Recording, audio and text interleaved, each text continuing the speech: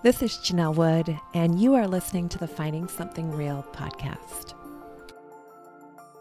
Welcome back to the Finding Something Real podcast, friend. I am so glad that you are listening today as we wrap up 2023 with these final episodes of the year over the next few weeks and a couple of months here. I just wanted to let you know, listener, that I am so grateful that you are listening in. You're in for a huge treat today. We have a great guest, Doug Groothuis. And you know, sometimes these conversations are just as memorable for the content as they are for the circumstances surrounding the creation of them. So just to give you some backstory here as you're about to listen to this episode, I was sick, which is clear in my voice, sleep deprived. We had picked up some much loved exchange students the night before in Seattle, and I'd been coughing, I think woken up around 3 a.m. And then the Wi-Fi in the room we were staying in wasn't working. And so I was in this kind of hotel lobby situation, and you can hear some elevator sounds in the back. So this was a funny episode in that regard, and today's guest was so gracious, and I loved this conversation. So whether you are a strong believer who is interested in these conversations, or somebody who's not sure where she is with faith, or somebody who's maybe just asking some questions about New Age, or why do we avoid certain things as Christians, or what is it about suffering and God? Any deep question, listen to today's episode. I am guessing that Doug is going to touch on some of the things that you may have been asking or you've heard someone asking before. And he definitely answered some things I didn't even know I was asking. And he uses scripture in such a beautiful way. So I'm really excited to introduce you to today's guest. We'll get to that in just a moment. Real quick before we get there, I wanted to direct your attention to a couple of things that I haven't talked about here on the podcast, at least not recently. Number one, if you go to findingsomethingreal.com, you're going to notice at the top of the page, there is something that says Deep Questions. That is a free resource for you. It's a free resource for anyone who's asking questions about faith or who has friends who are asking questions about faith. Maybe you have somebody in your life that you love that has some big questions, and it's a great and helpful resource for addressing some of those things. So it's designed to inspire thoughtful conversations. I haven't mentioned it lately here on the podcast, so I wanted to let you know that that's totally free, and you can find that at findingsomethingreal.com. Also, looking forward to 2024, we have launched our very first fundraising campaign here for Finding Something Real. And if you go to findingsomethingreal.com and you scroll to the bottom of the page, you'll find a tab that says fundraising. If you are an avid listener to this podcast and you believe in what we're doing, having conversations about finding something real, restoration, eternity, authenticity, and love, and relationship with Jesus Christ, and you find value in what we're doing, I would ask you to please prayerfully consider supporting what we're doing here by helping us raise funds. We are hoping to work with a media company in 2024 to get more content out to a wider audience of young people.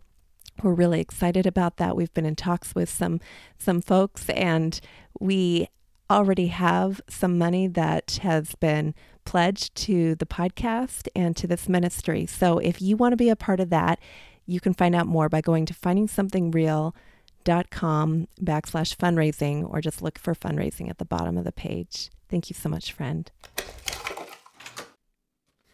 Hi, friend. This podcast is sponsored in part by Faithful Counseling. Life is full of ups and downs, unexpected twists and turns, and sometimes we struggle with all that can come our way. Faithful Counseling will assess your needs and match you with a licensed professional therapist who is also a practicing Christian. It's not a crisis line, it's not self-help, it's professional counseling done securely online.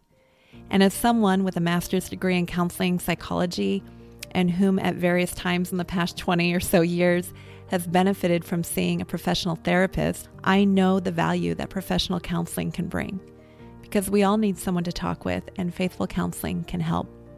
Please visit faithfulcounseling.com/findingsomethingreal to sign up for professional faith-based counseling. It's more affordable than traditional offline counseling, and financial aid is available.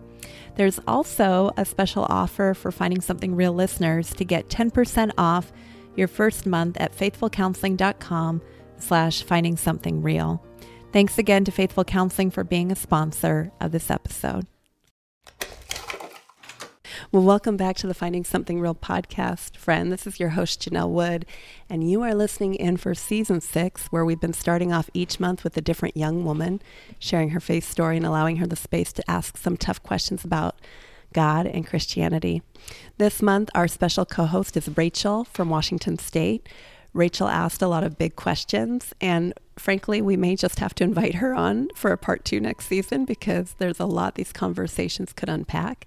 But one of the things we talked about was New Age. We talked about some of Rachel's questions regarding that. We talked about Rachel's conversion experience where she came back to Christianity. We talked about just some questions she had around suffering, and we also talked about Richard Rohr, which I know last week when we talked to Paul Copan on the most recent episode, we talked a little bit about Richard, but we might be talking about him as well today. Some people listening, you may be familiar with Richard Rohr, so it doesn't hurt to address some of his influence. So anyway, Rachel couldn't be here today. I actually got a text late last night that said she's moving to a new city. So Rachel, if you're listening to this later, I just want to say thank you for sharing your questions and your story and allowing your story to curate the content that we're going to unpack today. So here to answer some of Rachel's questions is a best-selling author, Christian philosopher, apologist, and professor.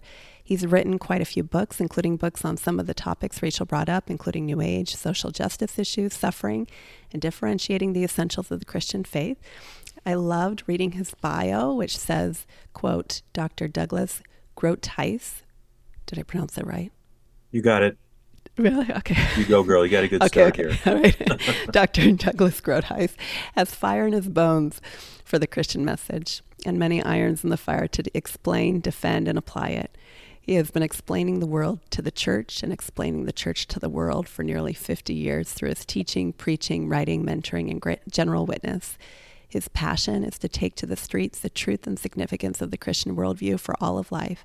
To that end, he publishes both academic and popular works, preaches in churches, gives public lectures, engages in debates, and has appeared on hundreds of radio programs and podcasts since 1983.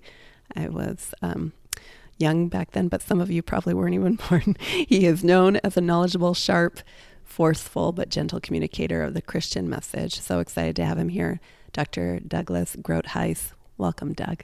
Thank you. That sounds pretty good. I hope I can live up to it. Well, that was on your website. So. I know. I wrote it, so I hope I can live up to it. I'm sure you can. Were you on Justin Brierley's podcast? I'm pretty sure I heard you over there. I have been. Yeah, okay. I did a dialogue with a liberal theologian. Okay. Yeah. About progressive Christianity. The question was, are progressive Christians really Christians? So yes, we had to look at individual thinkers. I think is a guy named Randall Rouser. Yes. And we had a very civil, but I think principled and substantial discussion. I think that was about 6 or 8 months ago. Should be up there on this webpage. Yeah. And Randall Rouser also spoke with Paul Copan, if I'm correct, right? Yeah. It's a small little world. I'm not sure. Could be. I think so, because I was just re-listening to that episode today, actually, and I was like, man, and he mentioned you in our conversation. So it's a small world of people who talk about some of this stuff. Yeah. I do want to shout out to Eric Nevins, host of the Christian Podcaster podcast. He told me I needed to invite you on this podcast, Doug. Great. He spoke very highly of you. I would love to know, you've done a lot of work. Tell me about your latest projects and how people can find out more about you after we talk here today.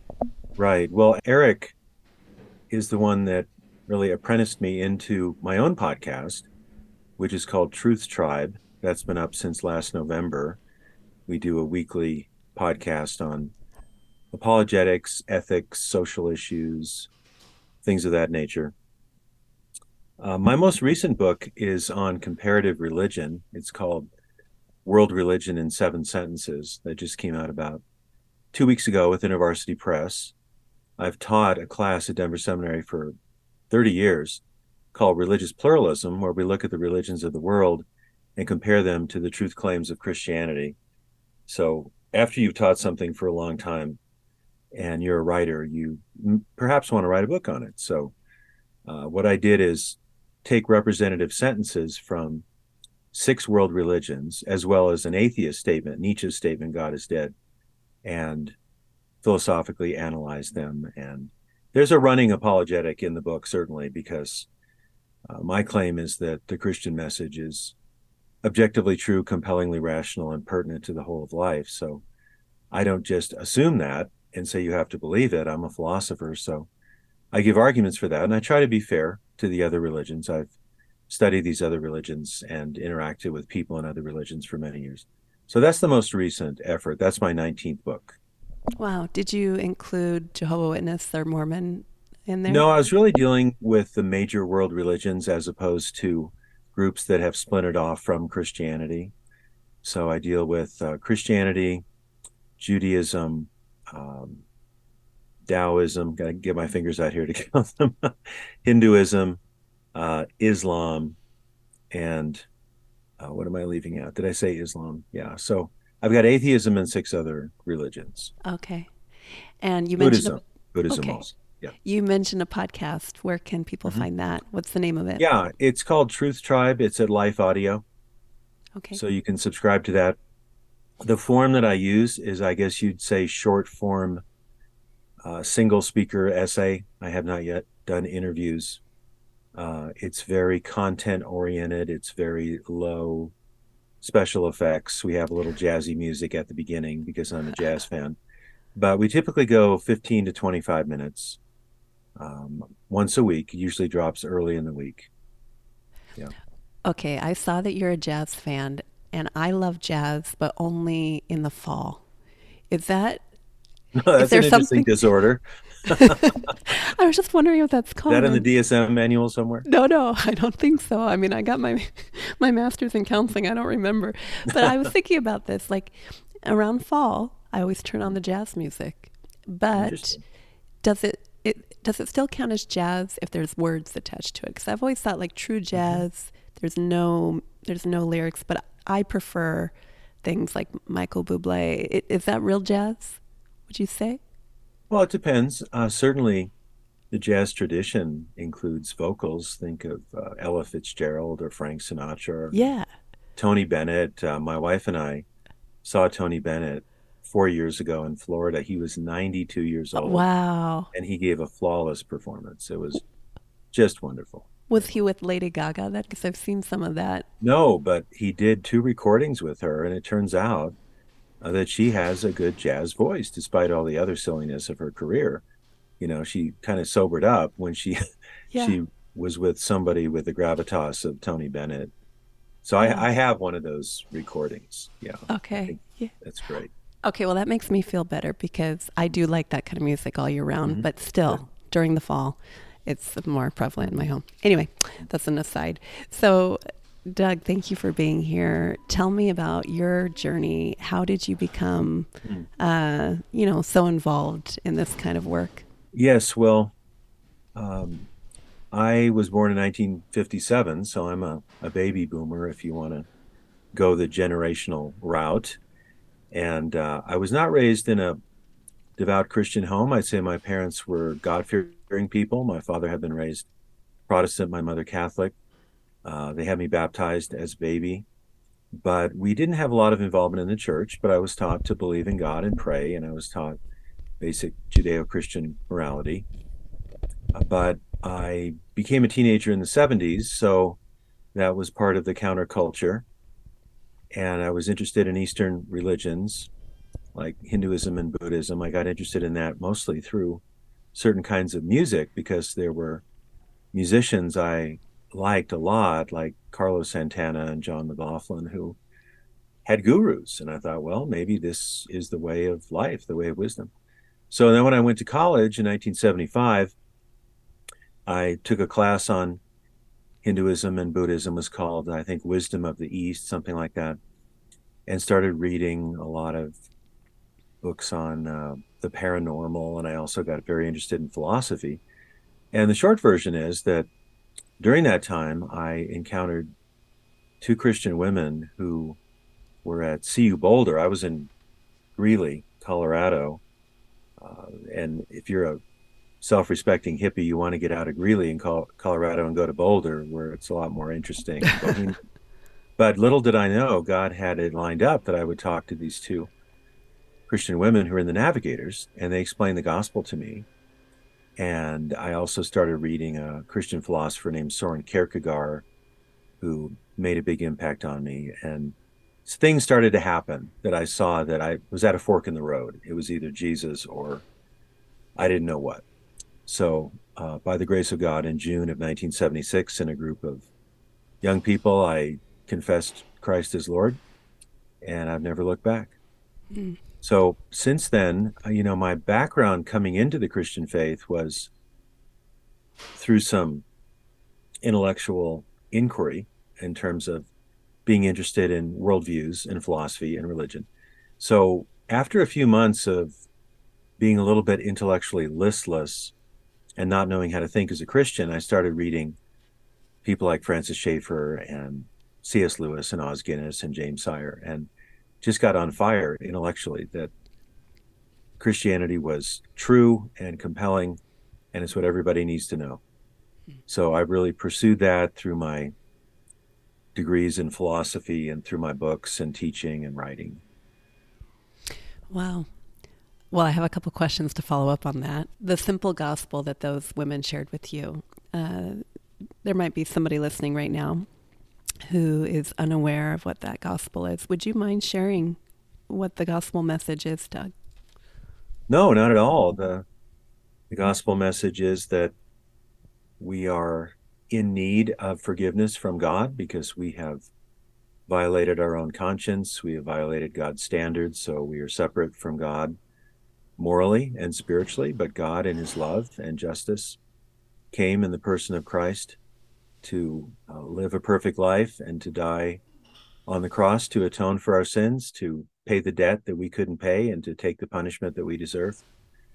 And that's really the basis for the famous John 3:16. God so loved the world, he sent his only son, that whoever believes on him would not perish, but have everlasting life. So salvation, redemption, spiritual liberation doesn't come through good works or mystical experiences. It comes through the grace of God shown in Christ. And we receive it by faith. We reckon it to be true, that we cannot save ourselves. Through the works of the law shall no one be justified.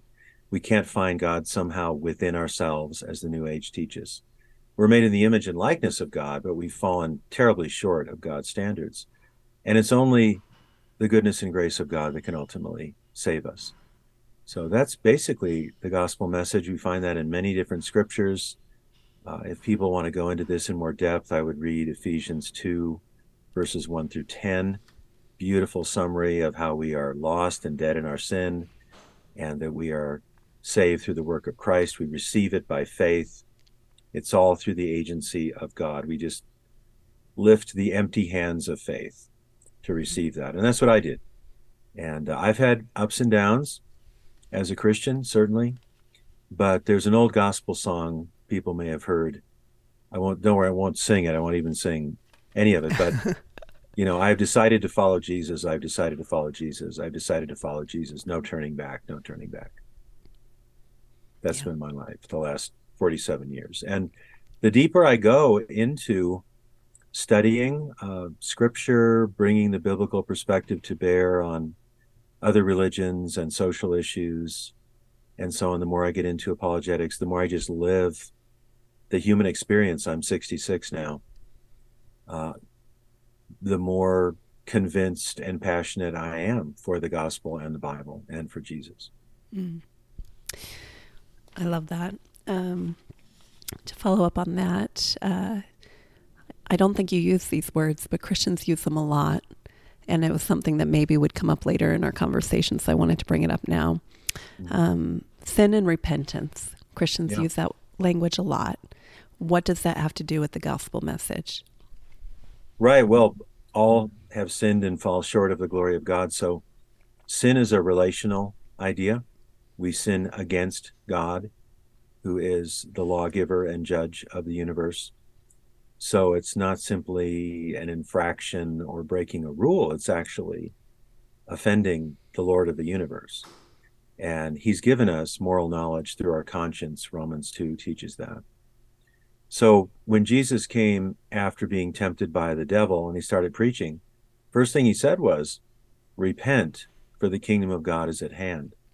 That's in Matthew 4:17. So repentance, you can say, is the first word of the gospel. It just means to turn away from self and turn toward God in honesty, recognizing what Francis Schaeffer called true moral guilt, not just guilt feelings or low self-esteem, but in some ways I have thought and acted out what is morally wrong against God. And so I'm guilty, and I cannot compensate for that guilt through any number of good works or through karma or reincarnation.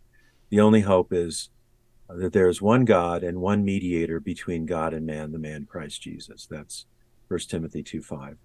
So we repent, not perfectly, but the whole idea is that I am going to embrace Christ as Lord, and I am no longer Lord.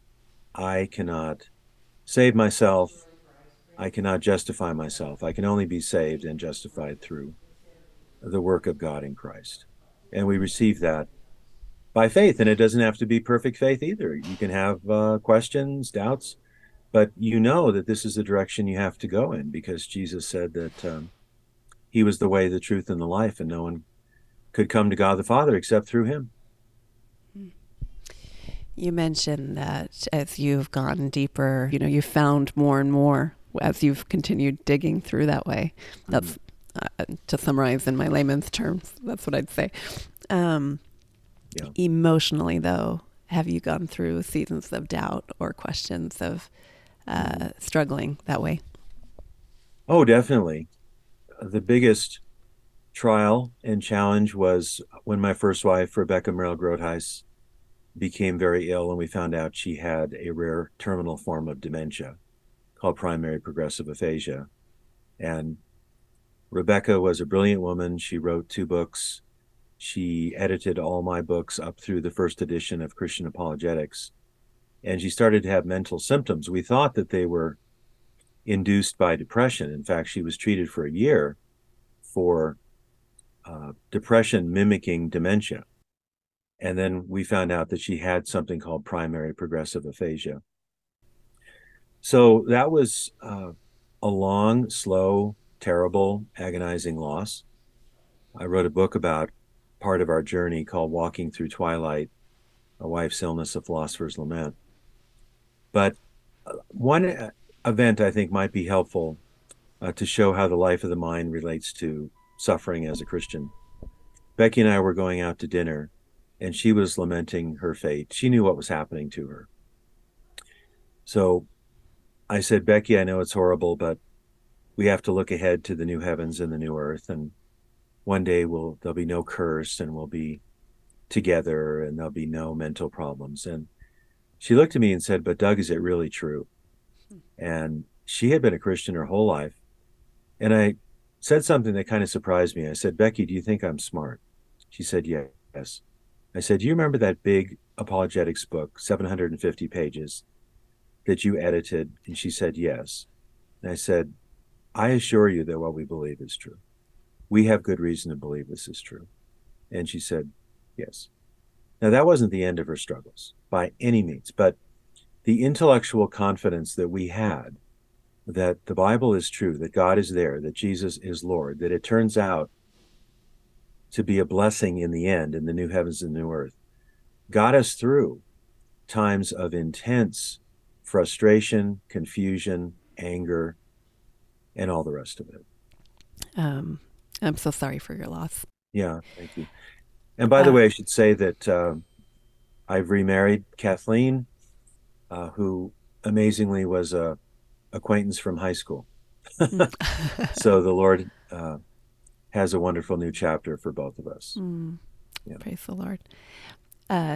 It's interesting because Rachel did bring up the topic of suffering. Right. And that question of like, why would a good God allow this? And where does, I think she mentioned Satan, like, where does he play into that? And what's the purpose of it? If you would just speak to that a little bit, and I know you, I'm sure you have Mm, resources, as you just mentioned, a book that you've written, but right. um, yeah, we've talked a lot about that on the podcast in other episodes with other Hmm. people, but I'd love to hear what you have to say on Well, that. that's really one of the great and perennial questions of human existence is first, why is there suffering? And second, how do we live with it and live through it or even triumph over it? Now, the theoretical response is in my big book, Christian Apologetics. I have a chapter called The Problem of Evil. And that book is actually now out in a second edition, came out last year. So that's my magnum opus, or Becky and I used to call it the magnum opie. We just like to call it the magnum opie. It sounded more fun. How long were you married, Doug? We were married 34 years. Wow. Yeah. And Becky convinced me to write my first book and go to graduate school. And she was a tremendous influence in my life. So there's the big philosophical response, which is hard to summarize. And then there's how do we live with wisdom with God through suffering? So the big theoretical response in a nutshell, if there is a nutshell, is that Christianity is very well supported from science and history and philosophy. We have good reasons to think that what the Bible teaches is true. Therefore, we have reason to think that God has a wise plan for our suffering. So if God created and designed the world and he came in Christ to redeem us, and if he rose from the dead, and if he's coming again, then no suffering is ultimately meaningless. However, we don't understand the meaning of a lot of our suffering. We can have a framework of the Christian worldview and have knowledge of God, but within that framework, there are a lot of inexplicable evils, and they have to remain somewhat inexplicable. I couldn't tell you why a brilliant woman who had literally a genius IQ and was in Mensa and who was smarter than me would lose her mind and die. I can't tell you that. However, I can tell you it's not meaningless and it did not undermine our confidence in the scriptures, the Christian worldview, and our relationship with the living Christ. It did not, because we had worked hard on our beliefs for many, many years through teaching, writing, editing, all these things. And another thing about the theoretical side is that every philosophy and religion and worldview has to address evil.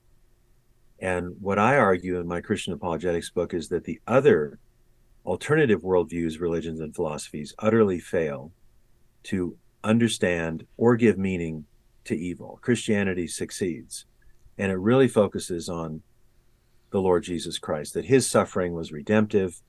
He rose from the dead with many convincing proofs. He ascended to heaven, and the story is not over. He will return to judge the living and the dead.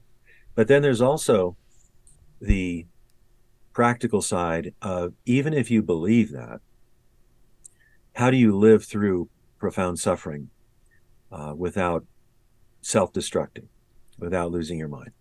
And a key element of that biblically is what's called lament. So lament is a way of being in the world where we voice our concerns and our troubles, even our anger, our confusion to God.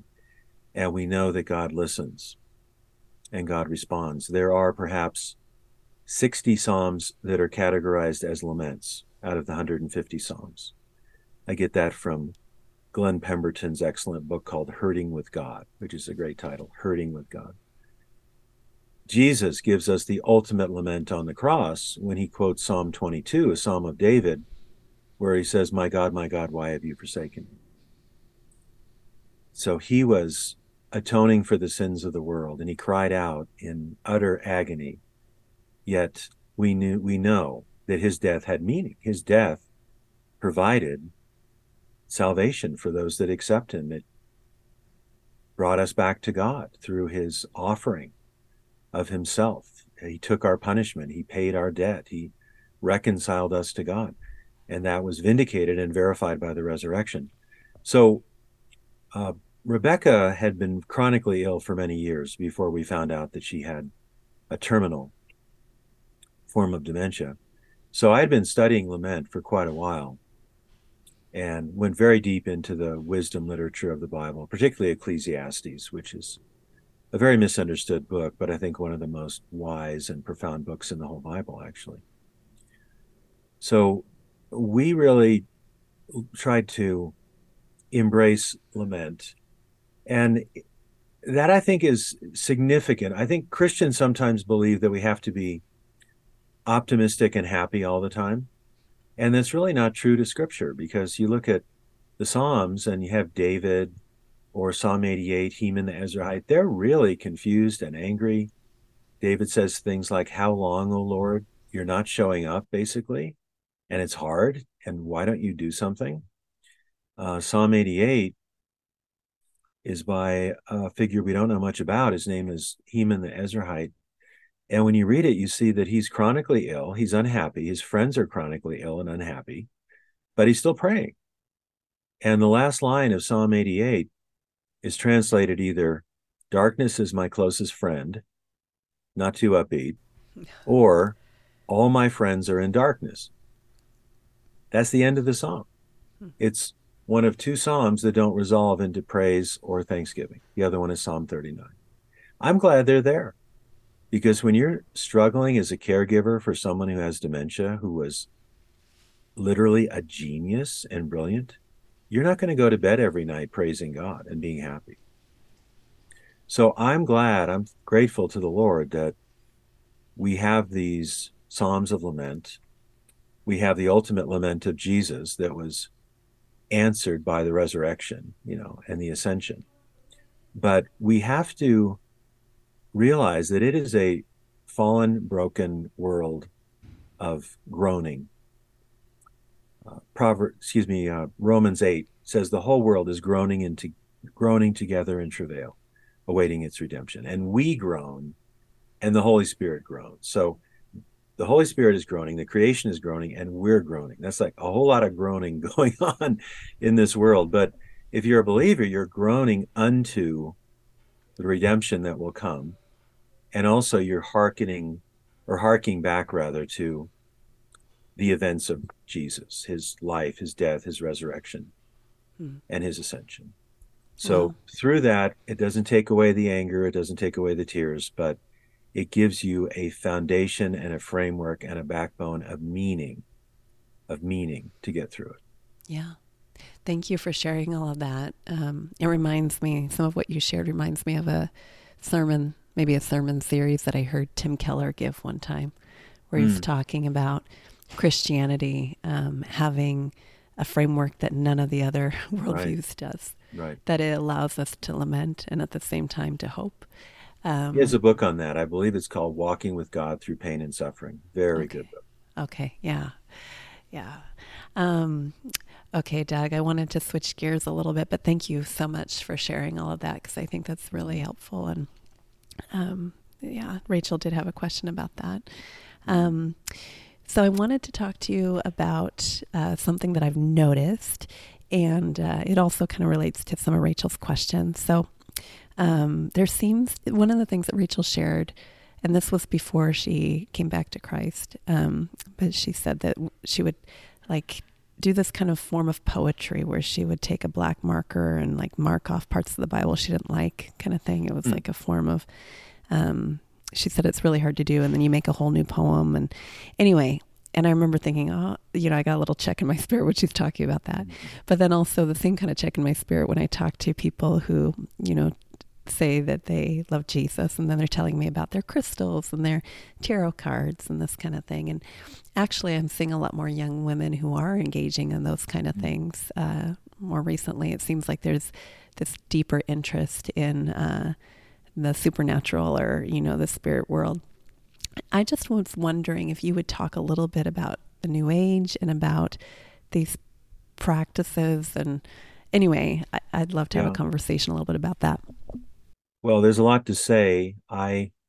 started my career as an author by writing about the New Age movement because I came out of some of those beliefs. I was interested in Hinduism, Buddhism, karma, reincarnation, out of the body travel. In fact, I had a few kind of odd experiences before I became a Christian. So, the first thing we need to realize So is did that, Rachel, by the way. yeah, I had one experience where I was reading about out of the body travels. And they said one way to do this is to lay down on your bed and just let yourself go to sleep and think of your consciousness or your mind hovering above your body. So I tried that once and it happened. And I would look down at myself. And I also had a sense that a friend of mine in the dorm, this was 1976, was talking about me, my friend Dave. So I woke up and I went over to Dave and I said, Dave, were you just talking about me? And Dave said, yes, we were. Wow, something strange is going on. And I became a Christian not long after that, and I left behind that kind of experimentation because it's dangerous. The scripture is very clear that we should not be involved in anything of what is called the occult or the paranormal. So this is in the category broadly of divination or trying to have supernatural knowledge apart from the living God of the Bible and apart from the Bible. So we have Deuteronomy 18:9-14, which tells the Israelites that they should not be involved in the pagan practices of the nation that's being displaced. So nothing like sorcery, witchcraft, consulting the dead. Um, and the broad category for much of this is divination, which is the attempt to know something supernaturally. So it's not like studying it out, reading a book, doing a survey, or finding it in the Bible, but it would be in the category of like tarot cards or the I Ching or runes or something like that. And this is absolutely forbidden in scripture because it opens up the door to a counterfeit. You know, a counterfeit is an illicit imitation of the real thing. So Satan and the demons want us to get our knowledge from them and not from God and the Bible. So if you use tarot cards or the I Ching or runes or astrology, you're trying to get secret knowledge in an unauthorized way. And scripture says that there is a God, God, Father, Son, and Holy Spirit, but there are also angels, finite created beings. Some do the will of God, they're unfallen, they're righteous, and some have fallen.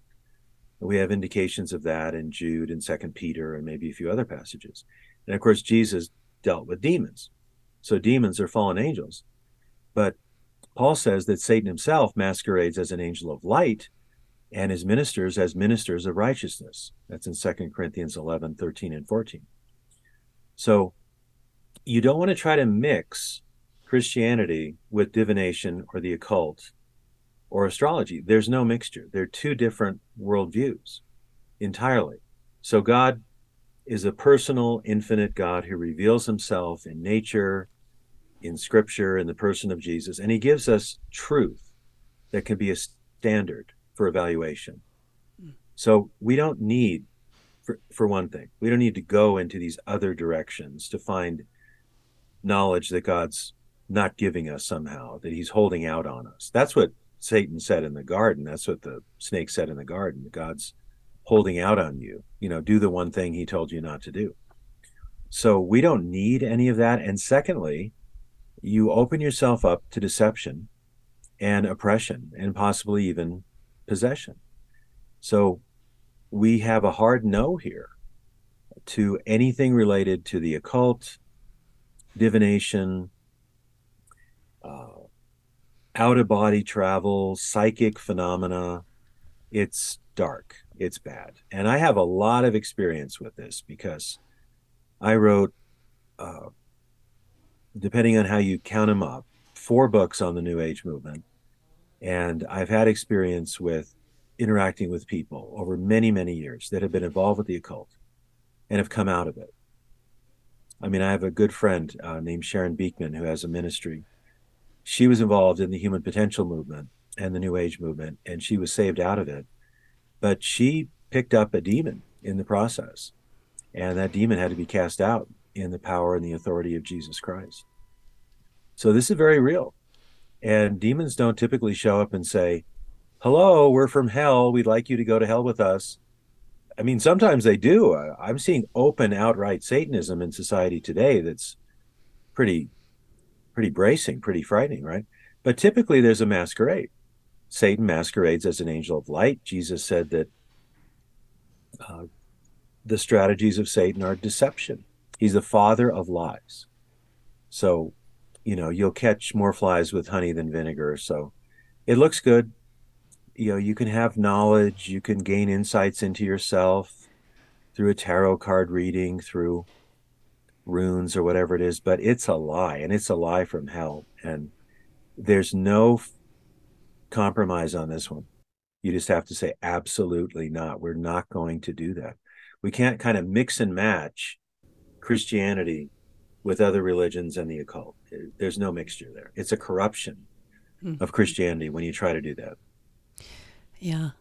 Man, I would love to keep asking you some questions about that. But I want to keep on track with Rachel's questions. Mm-hmm. Doug, if I didn't scare you away with all my technical problems this time, I might have to have you back on because I want to pick your brain on some different topics. Sure, I'd be happy to. Oh, I'd love to have you on again.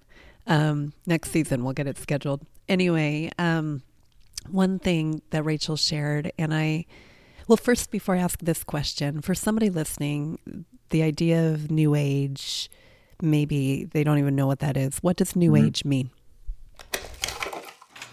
Friend, if you're enjoying this episode, you may also enjoy exclusive bonus content each month. Finding Something Real is a podcast that has some costs associated with it. We have a website, monthly subscriptions to stay organized. We design things. We like to pay an assistant producer who keeps things going around here, that kind of stuff. We're not in the business of trying to make money, but we are in the business of wanting to keep this show going and be sustainable. So we use Patreon, and if you haven't heard of it, Patreon is the best place for creators to build memberships by providing exclusive access to their work and a deeper connection with their communities. Each month, patrons who support Finding Something Real get a bonus episode where we recap the month's episodes. Often those episodes feature our co-hosts, and they will often share what this journey was like.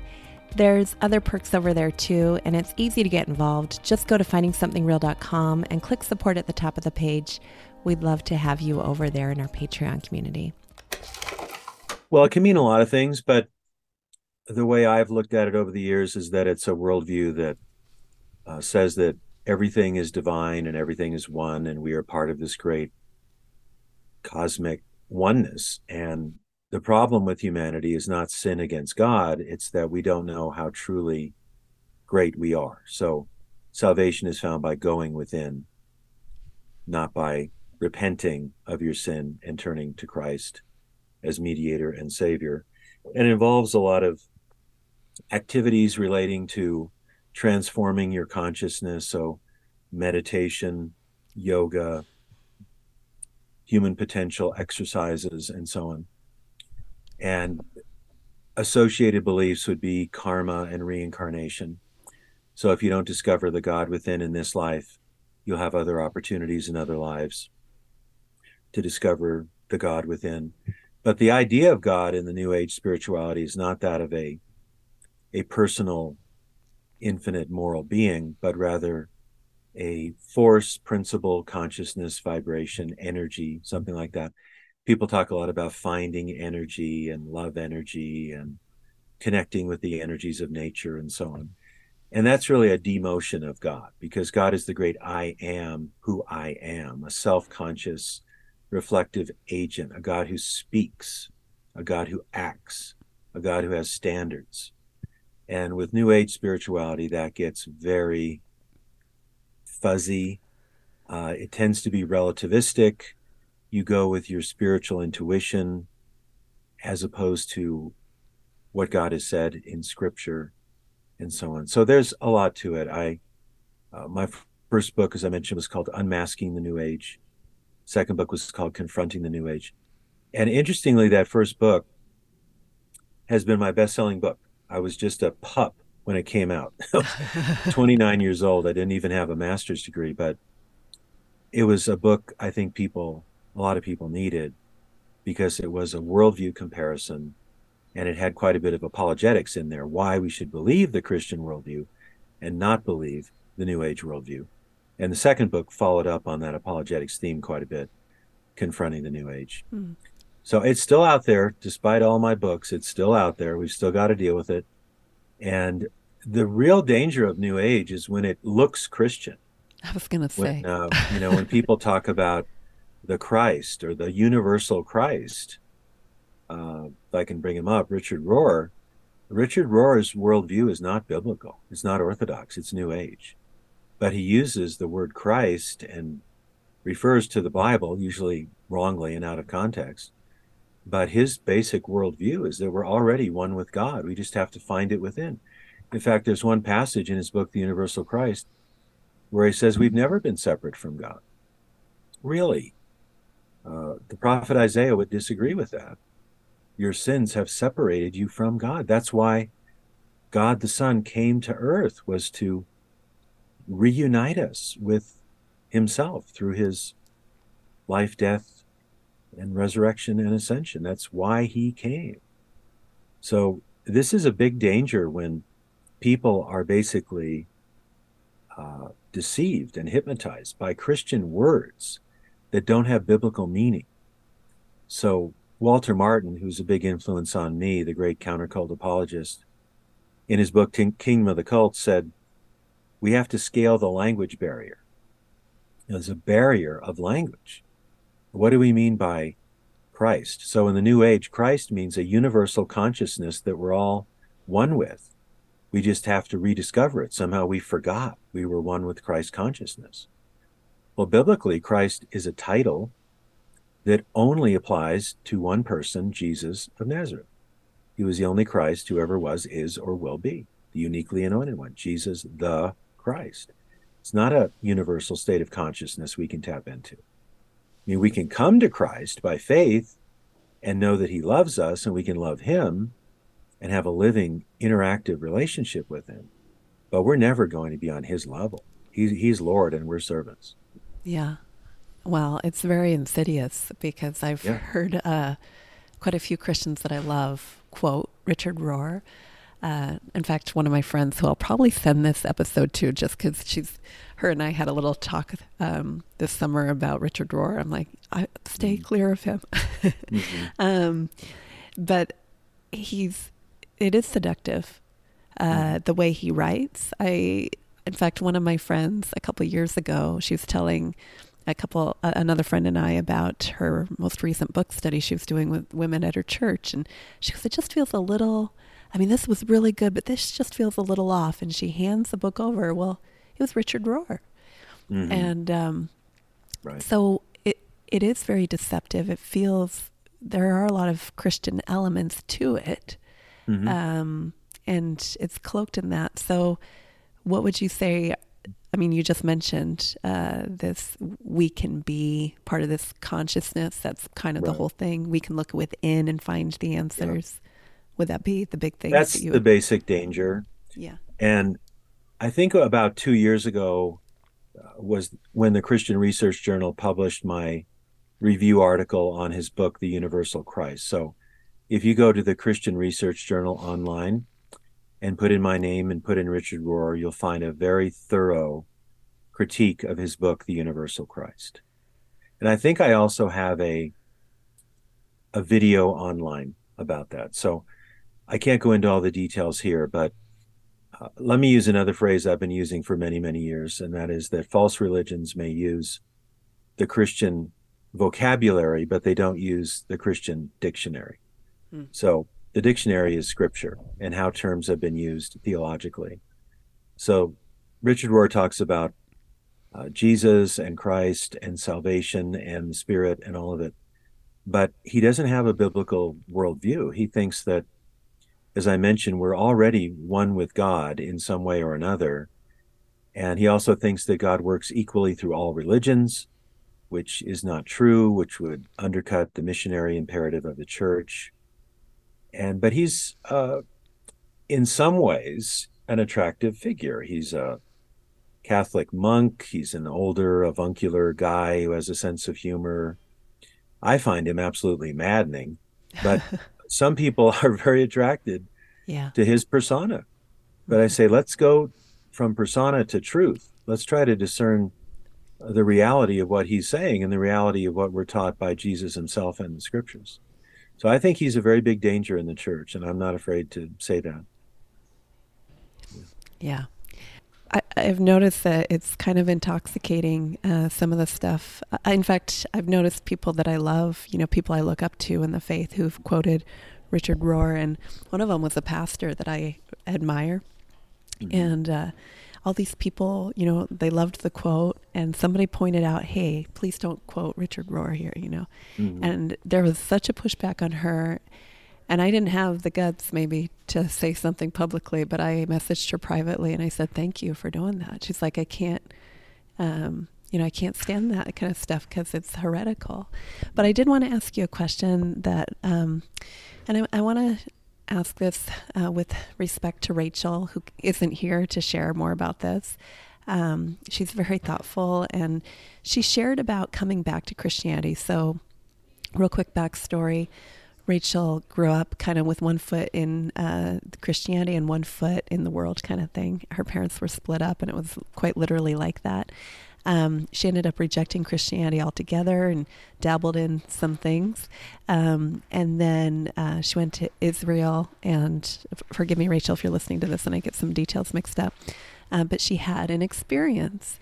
So she shared about what she said coming back to Christianity. She said that she was meditating last year and had an encounter with Jesus. She said Jesus asked her, will you forgive me? To forgive him for the way his followers are. He said he loved her. And if I remember correctly, she described it as her interjecting, wait a second, she was the one who should be asking for forgiveness. And he said he had nothing to forgive. I want to ask you about spiritual experiences, Doug. Mm-hmm. In fact, I was recently reading a Christian small group study book, and it said something like, your experience of how God has worked in your life is the greatest witness to the truth, or something like this. And then the book quoted, I think it's 1 Peter 3:15. And here's the thing, the 1 Peter, 2 Peter, I think it's 1 Peter, the apologetics verse. But here's the thing, anyone can have a spiritual experience. And it's hard to argue with someone who says, God told me. It's very personal. Or, as Rachel mentioned, Jesus told me. And sometimes these experiences completely contradict what we read in Scripture.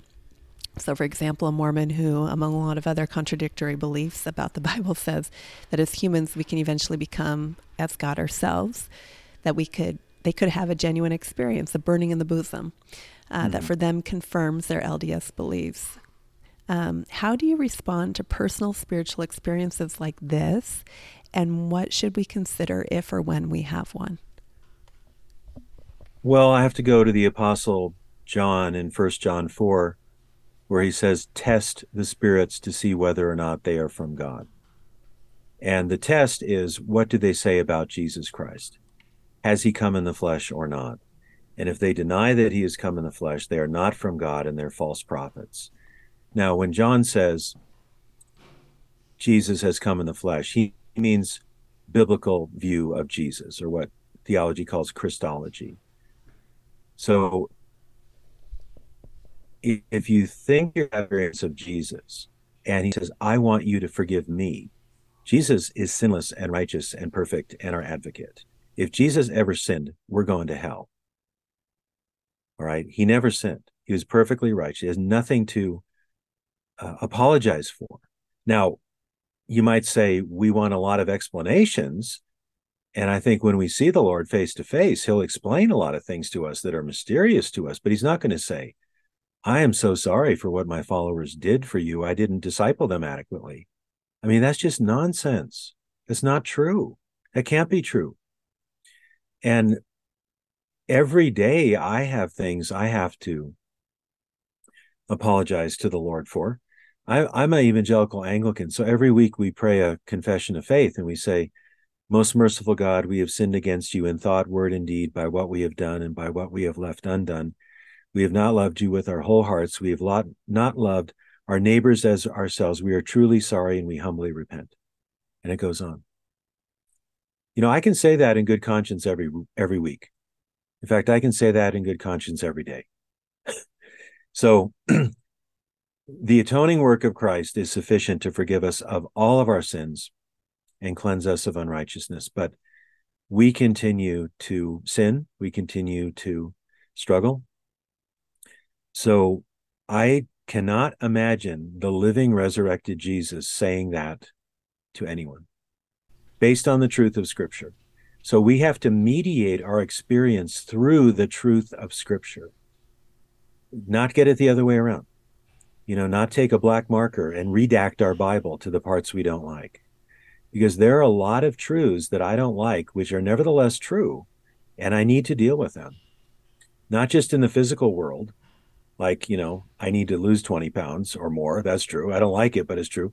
But in the spiritual world, there are still areas of my life, even though I'm beloved by God in Christ, the areas of my life I still need to reform and work on. I wish I could just look in the mirror and say everything's peachy keen, no problem. But there are unpleasant truths that we have to conform our minds and hearts to. And what worries me is when people create a spirituality based on their desires or their fears, and they have no test of objective truth on their experience.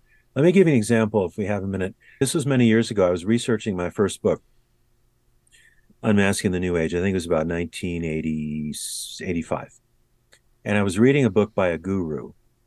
And the guru said, as you read this book, you will realize that I am your master and that I am your teacher. And you will feel in your heart the presence of my spirit as you read this book. Now, at that point, I had been a Christian for about 8 or 9 years. And guess what? I started to feel something similar to what I would feel when I was worshiping in church. I thought, it's happening to me. I don't think there was 1 nanosecond when I wondered if Dofri John was really my guru and not Jesus.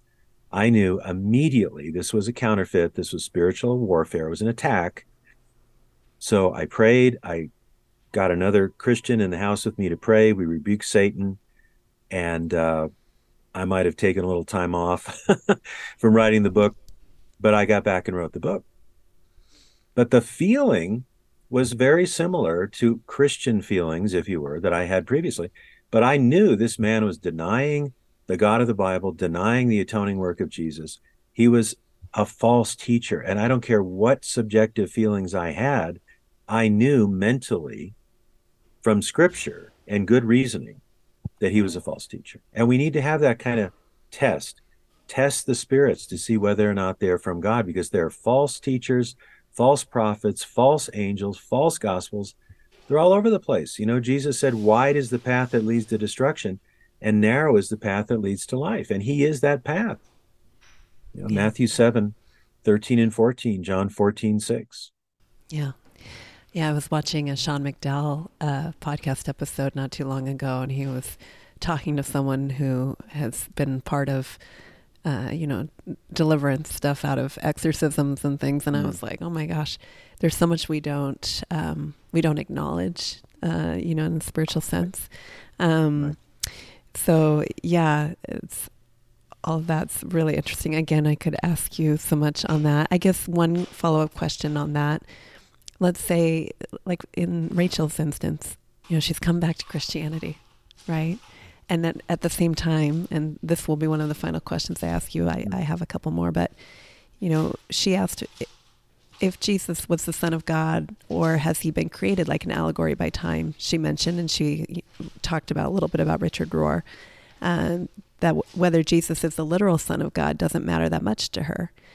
I know you have some thoughts on that. We've already talked a little bit about them. But why does it matter? And how do we talk with our loved ones who are saying, hey, I believe in Jesus, the allegorical Jesus, or, the universal Christ?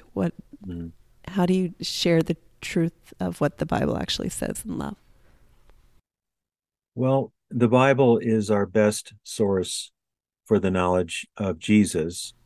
The Gospels were written by disciples of Jesus like John and Matthew, or Mark was a companion of the Apostle Peter. Luke was a companion of the Apostle Paul. Of course, Paul was converted supernaturally by Jesus. So the Bible is the best source for what we know about Jesus. And the biblical teaching is that in John 1, in the beginning was the Word, and the Word was with God, and the Word was God. All things are made through him. Without him, nothing has been made that has been made. And then it says, the Word became flesh and dwelt among us, full of grace and truth. And he has made the Father known. So I'm basically summarizing John 1, verses 1 through 18. So God has always existed as Father, Son, and Holy Spirit. That's the Trinity, one God in three persons, co-equal, co-ultimate. The second person of the Trinity, the Logos, took on a human nature for the sake of our redemption. And we have record of his life, his teaching, his miracles, his exorcisms, his death, his resurrection in the New Testament. And he is the one mediator between God and man. He is the way, the truth, and the life. No one comes to the Father except through him. He is the gate. All these beautiful I am statements in the book of John. He's an incomparable entity in the universe. And you don't want to get Jesus wrong. The Bible tells us who Jesus is. And it's so profoundly significant that we know intellectually and emotionally and volitionally, if you will, who he is, and live in terms of his living reality. Jesus is nobody to play with, baby. I mean, Jesus is not somebody to create in your own image, according to your own desires, your own longings. I mean, he's far greater than all that. And we know from the Great Commission in Matthew 28 that Christ has all authority in heaven and on earth. And on the basis of his authority, we take the gospel message to the world. But we have to have the right Jesus, because there are many false prophets that have gone out into the world, as 1 John 1, 1 through 6 teaches. And Satan himself masquerades as an angel of light, 2 Corinthians 11, 13, and 14. So we can just go endlessly into the person of Jesus. I've written 3 books about Jesus, and I have 2 more on the way. But you want to get the basic biblical facts down, that he is the second person of the Trinity. He incarnated for the sake of our redemption. He is God and man, the only God-man. He's the Lamb of God, provided the atoning sacrifice for our sins. It takes away the sins of the world. And he died for us. He lives for us. He's at the right hand of the Father, and he will come back to judge the living and the dead. So we've got to just be spot on, solid on those things. You don't fudge those things. You live within those truths, because truth is powerful. Truth allows us to align with divine reality. When we know what the truth is about the ultimate issues, the triune God, then we can walk out our lives with integrity and power. Mm-hmm. But if we start mixing and matching and fudging and saying, well, I like this part, I don't like that part, then we lose truth. We lose knowledge. We lose divine authorization, and we can become very easily deceived. And then if we are deceived, we become deceivers. Mm. Yeah. What I hear you saying is read your Bible. That's right. But when you read and study and memorize your Bible. But when you do read it and you inevitably come across passages that are hard, what encouragement would you give I know you're a professor, what encouragement do you give to people when they encounter the things that are hard that they don't agree with? Maybe, right. I don't know that Rachel's been doing any type of that poetry lately, right? But going back to that black marker, how do you avoid doing that, even if it's just in your mind? Sure. Well, commit yourself to Bible study for your life. So attend a church where the Bible is competently taught and preached. Read your Bible regularly. I'm a big advocate of good study Bibles. The New International Version Study Bible is excellent. You have outlines, notes, maps, charts. The Reformation Study Bible is very good as well. So you keep studying, and what you do if you find something that's puzzling or difficult is get to work on it. Don't say, oh, I don't like that. The Bible's a big book. It has different types of literature. It was written over about 2,000 years by about 40 different authors. Now, there's a unity of teaching and a unity of drama to it, the story. But yes, there are puzzling things. So why not break out a study Bible or ask your pastor or investigate? That's what I've been doing now for 47 years, is reading and meditating on and memorizing and teaching and preaching and writing about the Bible. And have I figured out everything in there? No. But I do know the basic plot line, and I do know the basic teachings about God and salvation and ethics and the church and so on. So we need knowledge. We need the knowledge of God. Jesus said, if you are truly my disciples, then you will know the truth, and the truth will set you free. John 8:31-32. That's good. We don't have time to get into this too much. Again, we're going to have you back on, Doug. If you're willing, Great. we're I'd going love to do to, it. yeah. But real quick, for somebody who maybe their faith, and I'm not saying this of Rachel, but somebody who maybe their faith has been undermined by a TikTok video or these different things that say you can't trust the Bible. The Bible is just like any other book. It was put together by a bunch of men, this kind of thing.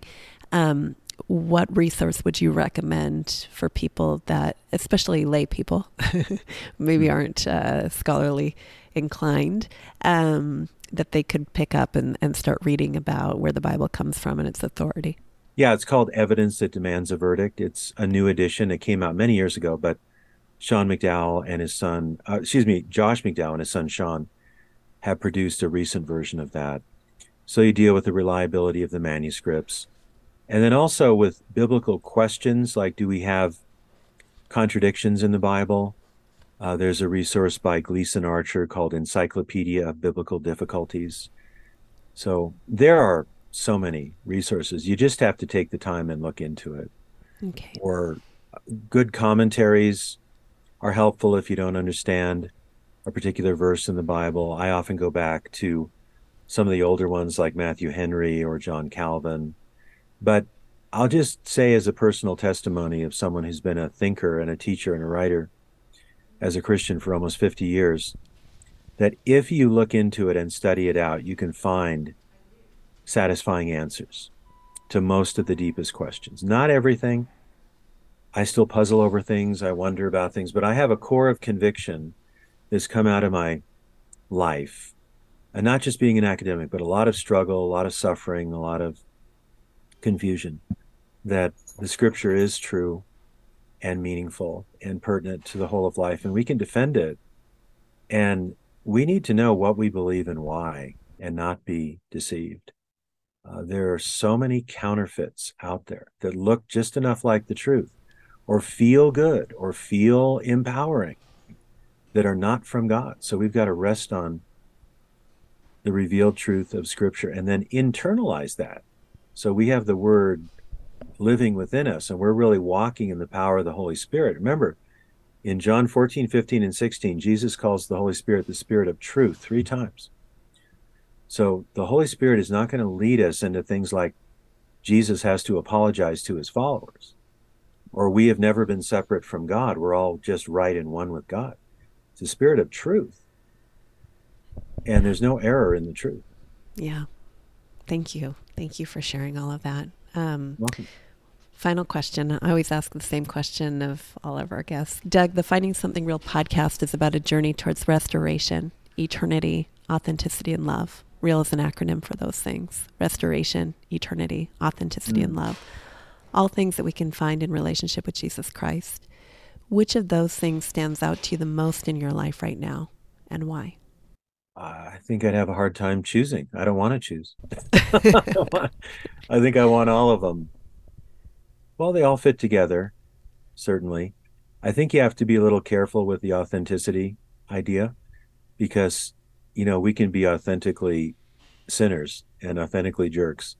So I think often of what Jesus said. He said, if anyone would be my disciples, he must deny himself, take up his cross daily, and follow me. So in many ways, we have to deny our authentic sinful tendencies and proclivities. But I guess the word I would like to use would be honesty. You have to be honest to God and honest with yourself and honest with what Scripture says. I was talking to a new friend the other day over the phone, and he said, it's interesting you're talking to me because you don't know me. You're an academic and you have an interest in me. But he said, I feel very comfortable with you because you're so honest. And I said, well, that's about all I got. It's like, I'm nothing if not honest. And God is honest with us. He tells us the truth. He even tells us the truth we don't want to hear. So we need to be honest with God. We need to, in that sense, right, be authentic. 1 John 1, if we can confess our sins, he is faithful and just to forgive us our sins and cleanse us from all unrighteousness. So, let's keep short accounts with God. Let's be honest before God and depend on him moment by moment. Be really, in a way, I think we need to be strict with ourselves. We don't want to give ourselves room to lapse into error and become morally lax. That's our culture. Our culture does not have good standards. It doesn't have a strong sense of truth about God or morality or the way to live life. And we need that. We really need to walk closely with the Lord in fellowship with other believers and in an ongoing study, and you might say conversation with the Scriptures. You might notice that when I talk on any of these topics, I bring in the Scriptures all the time. So I want to have my viewpoints grounded in something objectively true and profound and meaningful. And that's what I found the Scriptures to be, because they are living and active words from God, the living God who created the universe. Amen. Doug, thank you so much for being here. I really appreciate You're all welcome. of your answers, and especially bringing in the Bible. I think that it's really beautiful and meaningful. And thank you. Until You're very next welcome. time. Thank you for listening to the Finding Something Real podcast, friend. This season, we are inviting young women to join me as they share their personal stories and ask honest questions or share objections to the Christian faith.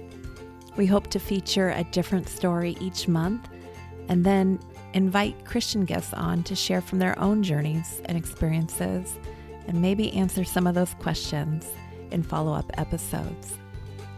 Friend, the Bible says that Jesus Christ is the same yesterday, today, and forever. I believe with all my heart that Jesus Christ is still in the restoration, eternity, authenticity, and love business.